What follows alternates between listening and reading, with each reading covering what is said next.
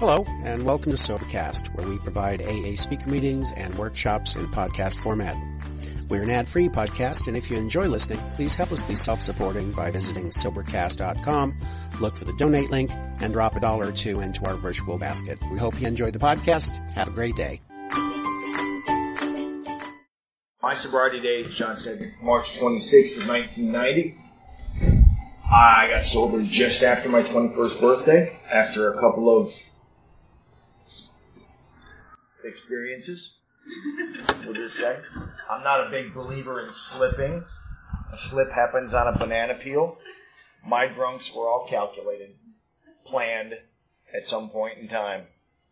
And that is even after I got introduced to AA. I'm a member of the 5 Points group in Birmingham. Those of you who know AA history might know that the 5 Points group is the oldest group south of the Mason-Dixon line. Now, I understand that this group has a 72-year anniversary this year. Bravo. That is fantastic. I love longevity. I love history of AA. And it's really great. I'm really tickled to be here. We're sitting in the back and commenting on just what a really nice, wonderful feel this room has. It has a really wonderful, homey, really great feel. Good things happen in this room. This room feels very positive to me. Good vibes. Enough of that feel-good stuff. I never know what's going to happen when I do this. I was talking to a friend on the way over here, and she said, "So what are you going to talk about?" I said, I have no idea. I said, "Well, what's the top?" I said, and I didn't really know. I know Lathan's been having these mini roundups. Let me give him and this a plug real quick. If you don't know what Alki-Par is, if you're not involved and don't have any idea what Alcoholics Anonymous Young People's is it's really an amazing way to get plugged in to the pulse of AA early on. I don't know about any of you. When I first started coming to meetings and first landed in treatment I was 20 years old. And we would go to these meetings, and I would look around, and I would say, "Are you kidding me?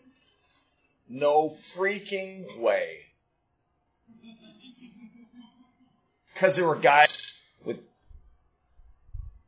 less than the amount of hair that I have today. I looked around, and I thought, no, man, this is not where I want to be. This is not it. This is not... It's not cool enough. It's not hip enough. There aren't enough cool chicks. The music they listen to sucks. They talk about stuff, feelings.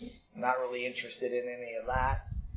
And basically, I didn't want to be here. A lot of people get here because they see the light. Others because they feel the heat. And my ass was on fire, and it got kicked in here. I didn't wake up and go, "You know what? My life is going so freaking good today. Everything is going so delightful." And I looked in the yellow page and said, "You know what? I think I'll try this AA thing." That didn't happen for me. I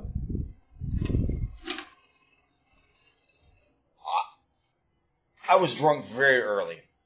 I was instant alcoholic, just add alcohol. I don't think I was born with it, because there was no alcohol in my body. But the minute I had my first drunk, I was hooked. It was Saturday morning, much like today, about 7:30, 8 o'clock, before a soccer game, and I was 12, 13, 14. My folks had had a party the night before. And I can't tell you why I did this.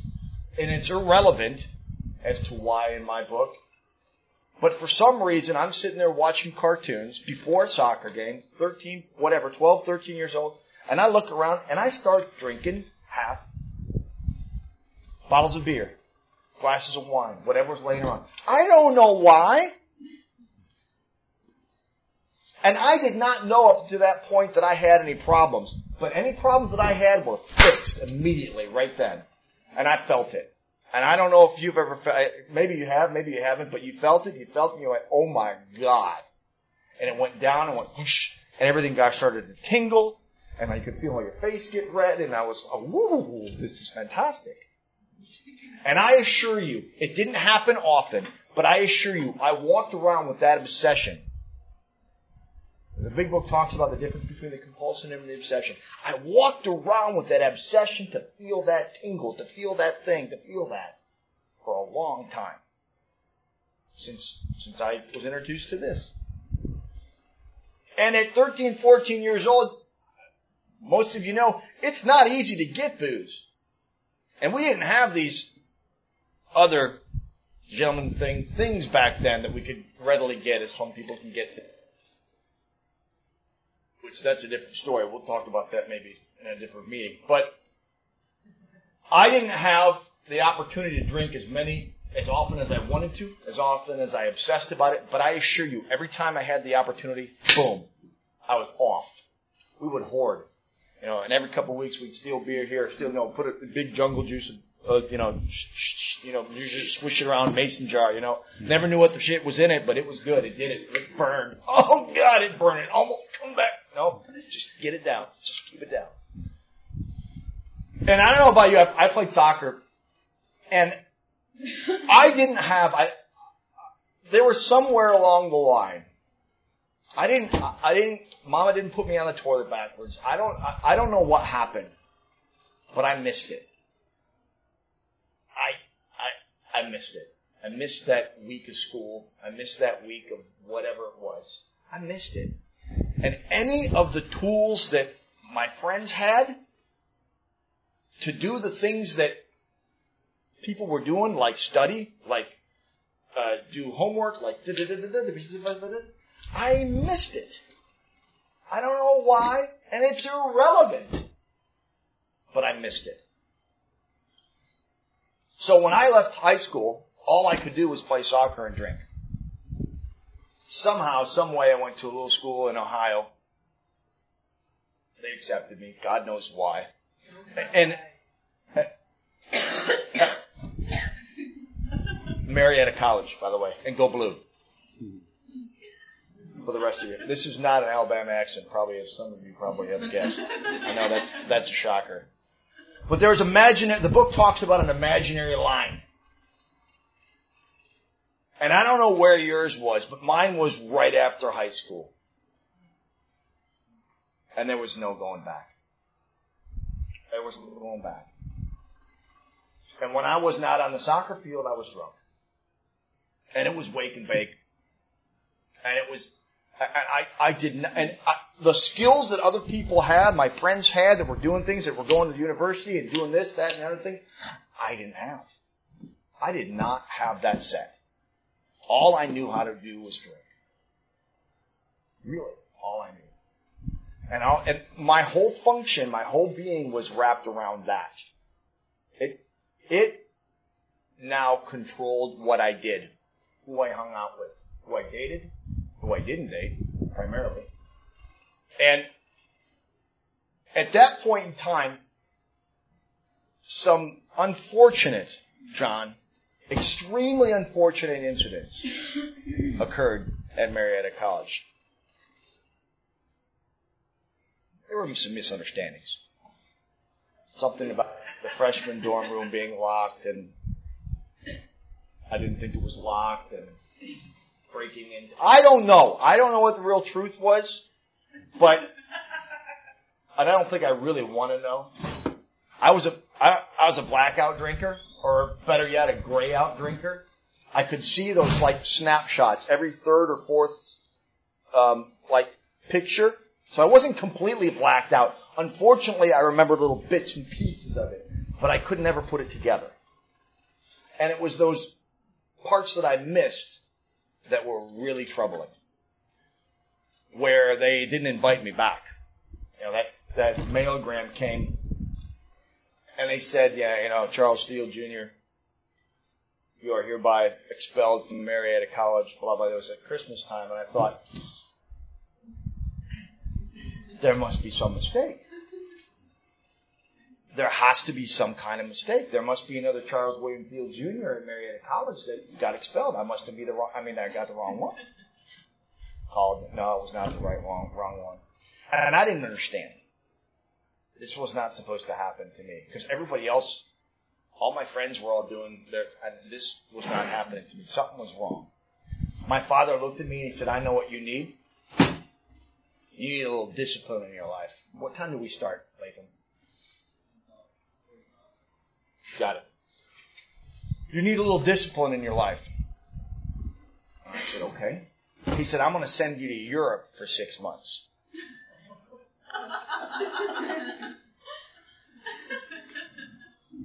I said, if you must, you must. So I spent 2 months in Germany, 2 months in France, 2 months in Switzerland. Drunk. Blacked out. Blacked out in the Alps. Climbing the freaking mountain. Blacked out in the red light district in Torino, Italy. How the hell does that happen at 18 years old? It happens to us. It happens to me. I'm gone now. There's no turning back. It's got a hold of me. It's got me by the short hairs, and I can't get away. Not even if I wanted to. And here's the thing, and the book talks about this. It's the only life that I knew. And I couldn't get away with it. I couldn't get away from it. And I didn't have the ability to look at my life and say, here's a course of unfortunate incidents that are related to drink, that are related to blank. Maybe I should consider curbing back my drinking a little bit. I mean, hell, I'm only 18. I didn't have that ability. I did not have the ability to look in the mirror and see the truth about myself. I don't know if anybody else has that same problem, but that is I still have that problem today, by the way. Some are sicker than others.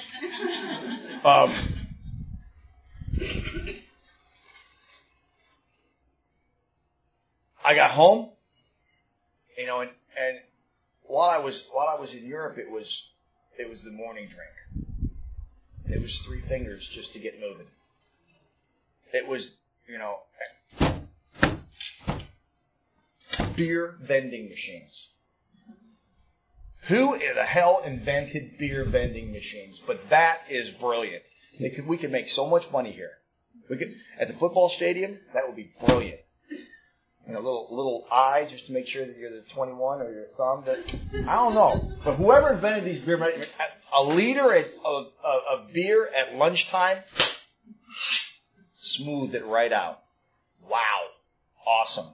But the problem is I'm drinking a lot now. I'm drinking a lot. And I get back home and I can't drink. I can't drink the way I need to drink. So what happens? I start getting DUIs.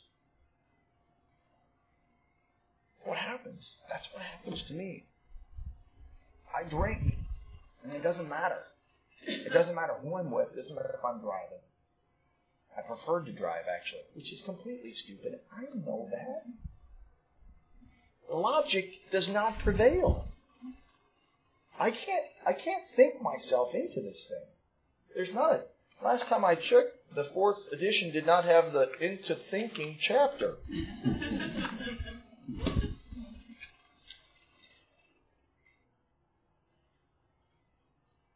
The first one was a misunderstanding. The guy thought I peeled out in front of the police station. I had a hard time in front of police stations. I don't know why. There was always an issue with either sideswiping the sheriff or peeling out in front of this.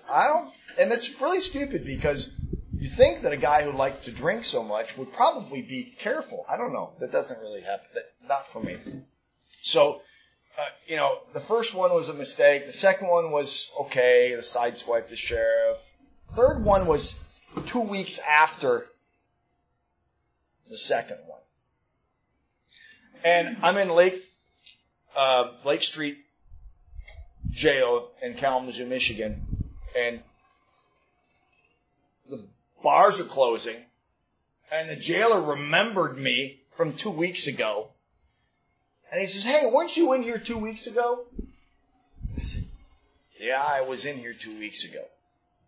He said, "Don't you think you have a problem?" I said, "Yes, sir. I got the worst luck of anybody in this entire city. Even in jail, I am unable to see the truth about myself. Can't do it. Can't see it." I had a friend who was doing an internship at a treatment center, and she came and got me out of jail, and she said, "I'm going to set you up with this, that, and the other thing, and you can go and talk to these people." And for some reason, I don't know why. I have no idea why. And I can't tell you. I don't know. But they gave me that questionnaire. And I don't remember, up until that point, I'm sure at some point in time somebody suggested it, but I don't remember anybody saying or giving me any. I don't remember ever learning anything, hearing anything about AA. I'm sure I did, but I don't remember. I don't recall it. And they gave me that little 20. I think then it was 10 questions, but now it's like 20 or whatever the hell. You know what I'm talking about? The pamphlet that says, answer these questions, 2 of these, and you might be one of us. I aced it. It was the first test I've aced in a long time, and they recommended, and I don't know what any of this stuff means. Outpatient therapy. Didn't sound good to me. That didn't sound good. My lawyer said, no. You either spend 30 days in a treatment center or you spend 30 days in jail. And I had to think about that. I honestly had to, I knew neither was good, but there was, So, and we talk about choices. Right. Like you guys chose to drink, whether or not, like I choose to drink or not. Not. Like I chose treatment. Like there was a choice. And I think that, and that treatment center doesn't exist anymore, but one of the things that it taught me, 1, it introduced me to our literature. 2, it introduced me to the idea that I might have a problem. And when I left that treatment center, I'd been to, a couple of meetings, half a dozen meetings or whatever. And I got this firm idea that I was going to get better, and I was going to come back and I was going to help these people because they were really, really sick. That mirror, not being able to see the truth about me, I could always see the truth about you. I could always see your problem and help you with it. Physician, heal thyself, not so much. So when I was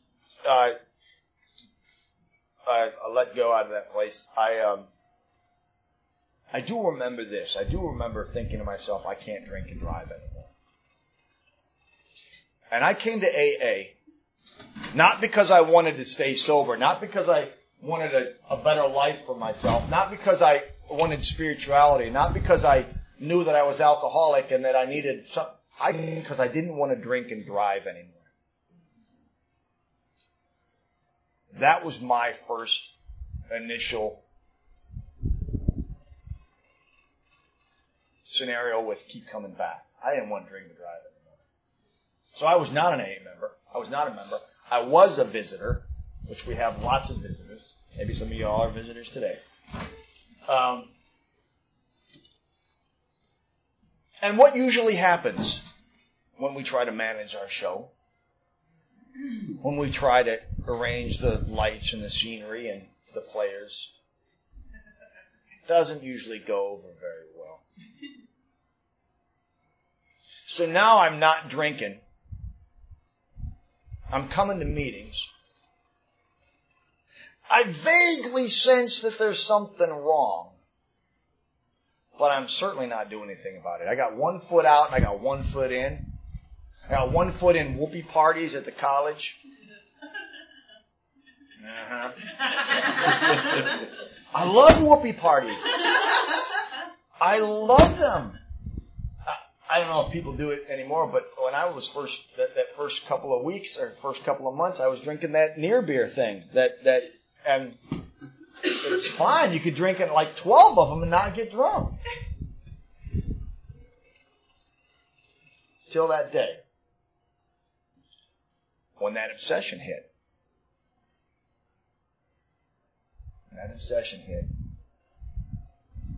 I was in the bathroom. I have a bottle of Budweiser in one hand and I got a bottle of near beer in the other. And I'm pouring the near beer out and I'm pouring the Budweiser into the near beer bottle.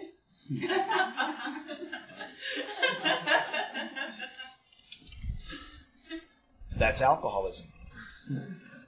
And I don't know what happened, but I didn't drink that night. And I didn't know the importance of that evening had on my life. It was one of the most important snapshots, pictures of my life that I've ever had.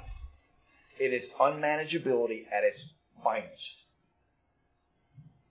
Absolute finest. I didn't drink that night. But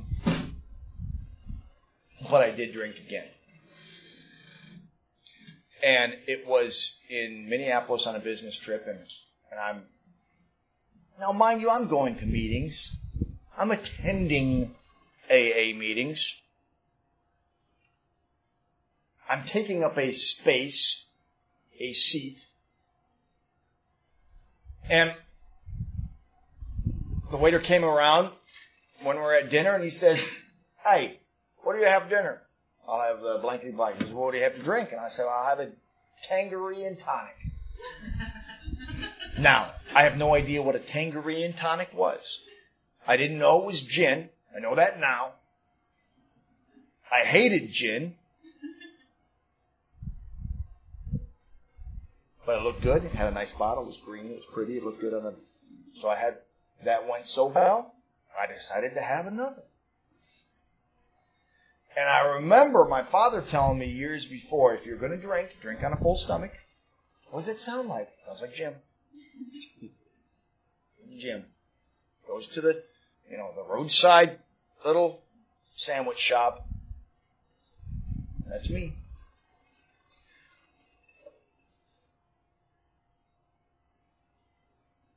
My last drunk was in March of 1990. And I'm not sure why it was my last one. I didn't see the light. I didn't say, you know what, enough is enough. I didn't say that. Nothing happened. I think that as a result of coming to meetings, I think there's an essence of what we do in Alcoholics Anonymous is so repetitive. And repetition for me is really very important. Because I'm not a one-time guy. I need to hear it over and over and over and over and over and over and over and over and over and then over again. And I don't know why, but I was sober 2 months or something like that, and I'm in a speaker meeting at the Alano Club in Kalamazoo, Michigan. I'm sitting in the back like I always sat. Didn't talk to anybody. Drinking a cup of coffee or whatever. And it hit me again. That overwhelming desire to go out and get blasted. The idea of having a beer or a glass of wine or whatever, Because I always drank 100% for the effect. When he says, they usually, I'm like, no, not me, dog. It's right from the get-go. I knew what it was going to do. And that's how I wanted to drink. I wanted to drink to oblivion, to blackout, every time. There was the perfect drunk. The perfect drunk happened in 1988 at that homecoming. And I remember, because I was with my buddy Rob, and we met these chicks, and it was great. And we only drank a little bit, and it was perfect. And I didn't throw up on her shoes, and it was great. That was the perfect drunk. It was like 4 or 5 beers and 2 shots of tequila. That's my window. 4 or 5 beers. And the problem is that every time I tried to repeat that, I ran right through the window. Couldn't stop. Couldn't control it. Couldn't enjoy it. There's somebody who said this, you know this, if I was controlling my drinking, I was not enjoying it. But when I was enjoying it, I was totally out of control. I could not control and enjoy it at the same time. At all.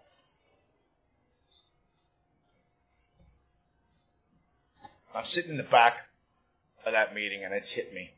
And I want to get loaded. I want to get it on. And I don't know why.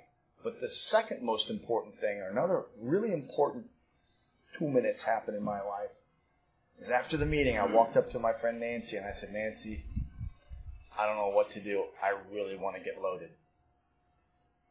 I really want to get loaded really bad.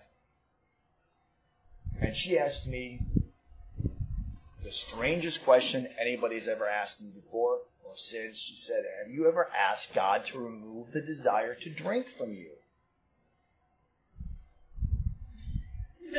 Now, I have been coming for, I don't know, probably 8 months, 6 or 8 months. And I don't know that I ever registered that. And the first thing out of my mouth was, why would God care if I drank or not? She said, that's irrelevant. Have you ever asked? I said, no. She said, you should probably try that. And I don't know why. I do not know why. I'm not going to question it, but for some reason I did. And I look back, I don't know if it was 2 weeks or a month or 2 months later, and it was gone. That overwhelming desire, that thing that blocks out all reason and all sanity, that I always had, but I never knew existed, that obsession to drink. I never knew it existed. Why? Because I always drank. I never felt the obsession to drink, that overwhelming, that thing that they talk about. Why? Because I always drank. Really important. For this alcoholic was really important in my life. To see that, to feel that.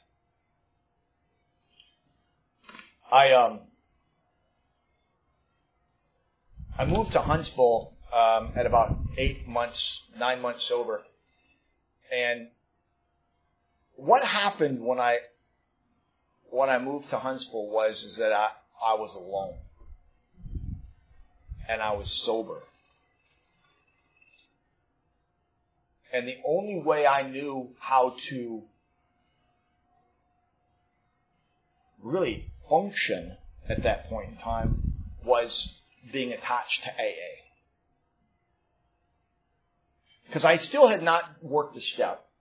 I still had not really been thoroughly convinced. But I knew this was the best place for me. A place. I knew it was the best place. Like it was like something we come to. I only found out later that AA is a verb, it's not a noun. AA is not a place we come to. AA is a way of life. It's an action. But I'm using it that way, and I don't know how to associate with other people, and I so jumped into AA in Huntsville, and that was really important for me. it changed my life. And it was a combination of not knowing anybody and that being the only outlet socially, that being the only outlet spiritually, emotionally, etc., etc. And at that point in time, they were hosting the second Alkipa in '91, and they let me get involved in the committee, and I did the countdown.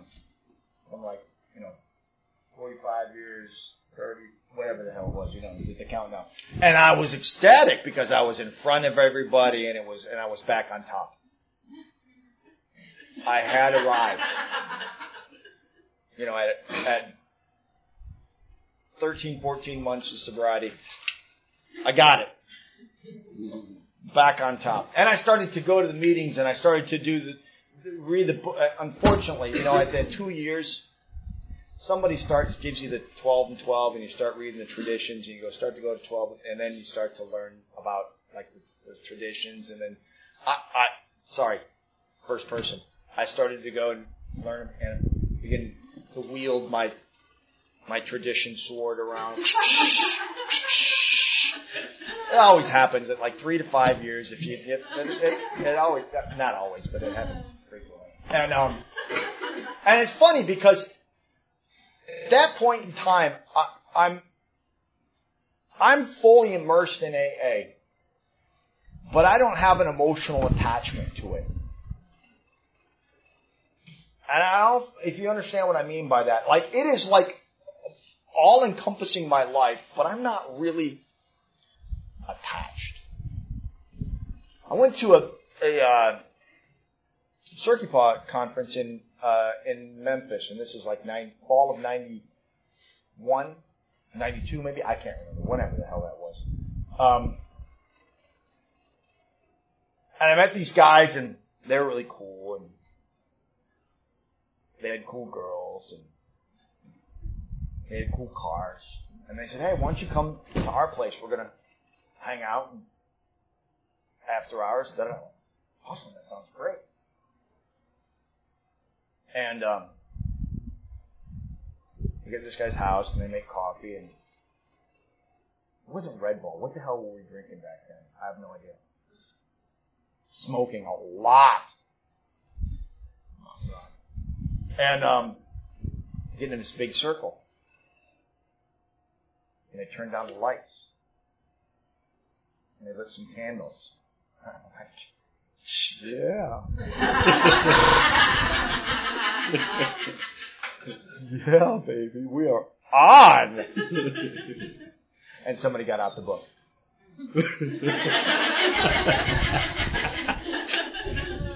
What a freaking drag. I was so disappointed.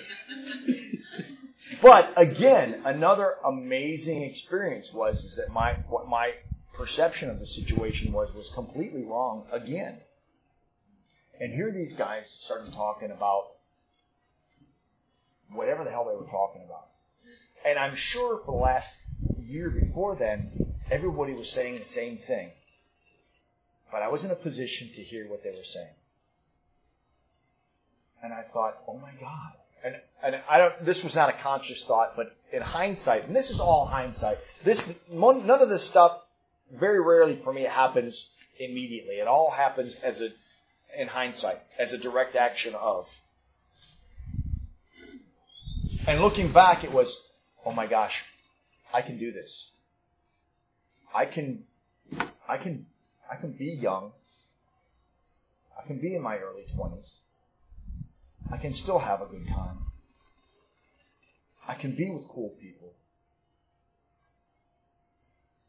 And I can live.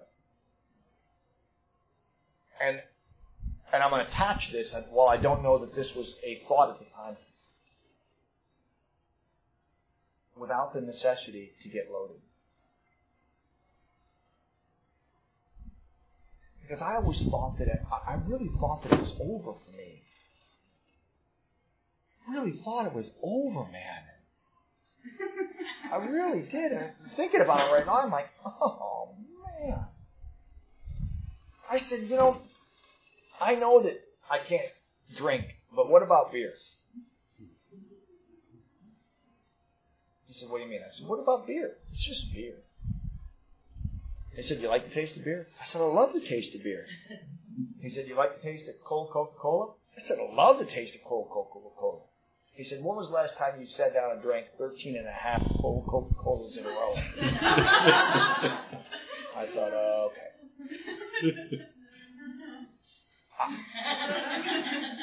Right? 13 and a half. You got to get the half in there. What happened for me and why I want to share for the rest of the time, which is about 15 minutes or so or whatever I got, is I want to share my experience within the confines of the young people's, I don't want to call it the movement, the groups, whatever, the young people. And what it was for me and what it's always been for me is I didn't have any place else to go. I really didn't. I was stuck. I was stuck with one foot in college in the whoopee parties. And I mean that. I was really doing that. And it was because I still wanted to have fun. I still wanted to be young. I still wanted to do stuff. And I didn't want to be stuck in AA for the rest of my freaking life and be like those boring people I saw. I didn't want to do that. And all of a sudden this happened, and I saw these, and I met these people, and at first it was like, really? None of you are taking a little... Nothing? Nothing? Nothing? Well, little I find out later that maybe some of them were, but that's beyond the point. That's not reality. For me, it was, I met a guy named Tom H., some of you might know from Atlanta, who invited us to come out to San Francisco for the International Young People's Conference in 1991, 91 or 92, I can't remember. And I said, I want to go. He said, okay. So they took the Atlanta bid committee, put me under their wing, and showed me what Icky Paw was all about. And what it was for me was a release of adrenaline, a release of energy, a place to find people exactly like me. And I identified with, I had a hard time identifying with the book because of its context, because of the way it was written, because of, all this other, and I didn't mean stupid, but I mean real. I mean, it was real because I couldn't do it. And a guy named Jimmy in Nashville, I was at the 202 Club in 202, 204, whatever the hell it is, I can't remember. But whatever that meeting is. And he was having a big book study, and he said, take a highlighter. And we're reading Bill's story, and highlight and note every time you either identify with what he did, thought, or felt. And I was amazed. And that was the first time that I really identified with not just you as individual members, but as a society and as a whole. And what happened in young people's is I took I had that foundation, and then I had people to identify with.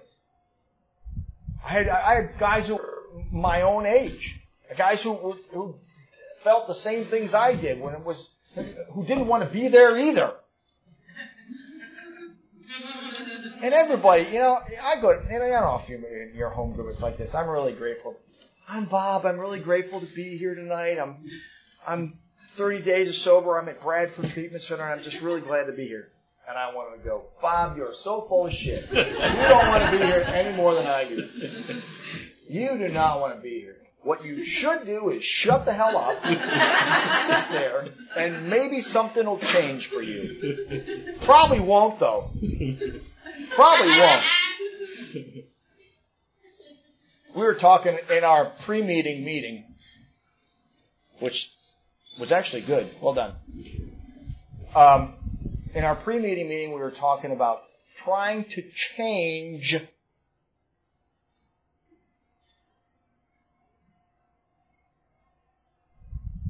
I don't have the ability to do that. I do not have the power to do that. Can't do it. Wish I could. I do not. If I had the power to change, if I had the ability to change, if I had the honest desire to change, I would not need you. I would not need our program. Flat out. I need it because I can't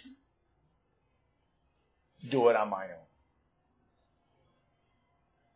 My answer to that is, unfortunately, what the gentleman was talking about, and I'm sorry that he's gone. I'm going to try to change the conditions. I'm going to try to change AA. I'm going to try to change the group. I'm going to try to change the way people think. I'm going to try to change the tradition that is Alcoholics Anonymous. Not Alcoholics and Anonymous. Not Alcoholics Anonymous and some other stuff anonymous. I don't know about you, but there's a prevalence in my little area. And I don't know where. I do know exactly. It's they use, some folks use the term the solid form of alcohol. Write this down. There's no such thing. In other words, pills, whatever, a solid form, like trying to bring. We don't do that here. We don't do that here. We don't have the answer for that here. Now, you may find the answer to that here. As a result of. But we, as Alcoholics Anonymous, as a group, as a society, as a functionary, do not have an answer for that. We have an answer for alcoholism. And then as a result, after that, we also have an answer for other things. Maybe that's your own personal experience. It's my personal experience. My personal experience is that Alcoholics Anonymous and the function of the program and their traditions can be applied in virtually all aspects of my life. And I also hear things like alcohol. And the book says it, but we say it out of context. Alcohol was just a symptom of my problem. It was a symptom then. I don't want that symptom anymore.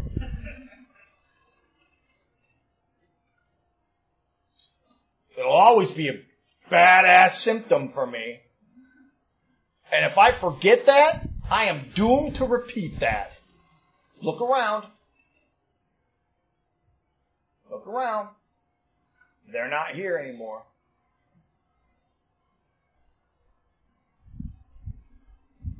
The truth is, well, first of all, anything you've heard today is out of an alcoholic's mouth. So it's probably, you can identify with it, cool. If you can't, that's awesome too. Come back, in a couple hours and John or somebody else will tell you something else that'll probably be better. Chase will probably crap on my parade, but that'll be all right. I don't know. I don't know what your solution needs to be. I know what mine is. Mine has stayed the same. The solution to my problem has stayed the same. The solution to my scenario has stayed the same. I have not needed to, although I have tried on numerous cases.